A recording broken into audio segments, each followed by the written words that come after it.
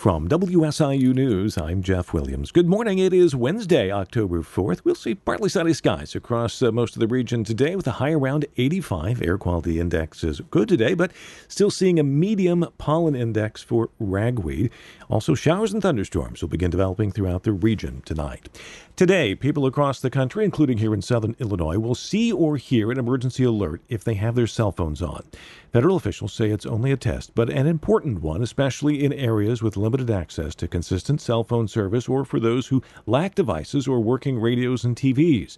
Jared Tessman says emergency management departments also try to keep those populations in mind when planning for these types of situations. There's still ways to get that message out, and the way to get that message out is normally going to be first responder, whether it be law enforcement, fire, EMS, that will go door to door if there is a real world event. Today's federal test is scheduled to take place around 1:20 p.m. today. When these tests are conducted, Tessman says it's important to have your phone on so you can confirm your device can receive such a message in a real emergency. The American Red Cross is experiencing a national blood shortage, but Salukis and community members can help. The 14th annual SIU Homecoming Blood Drive is today from 11 a.m. to 5 p.m. at the Student Center Renaissance Room. Red Cross spokesperson Tara Lincoln says this blood drive is extremely important and is one of the largest single-day drives in Carbondale. Our goal is to collect 175 units of blood. So if we have no-shows, if we have donors that are deferred for whatever reason, we may not be able to hit that number that we are guaranteeing our hospitals. Walk-in donations are always welcome, but donors are also urged to download the Red Cross app or go to redcrossblood.org to make appointments. This week, SIU Carbondale's Morris Library is partnering with the Carbondale Public Library and the American Civil Liberties Union of Illinois to raise awareness about banned books. A read-in and panel discussion was held earlier this week as part of the state's statewide Banned Book Week.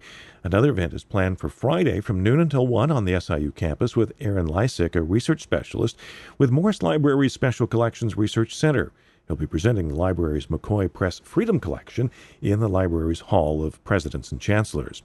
Well, Illinois State Senator Mike Simmons is trying to expand on a recently passed state law prohibiting public libraries from banning books. We get more on that story from Mawa Iqbal.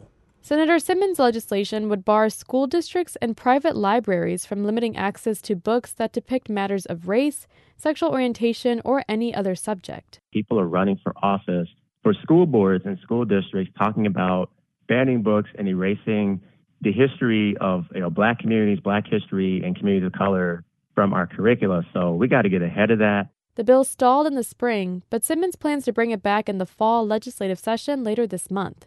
In June, Governor J.B. Pritzker signed a law banning public libraries from removing books due to partisan or personal disapproval. I'm Mawa Iqbal.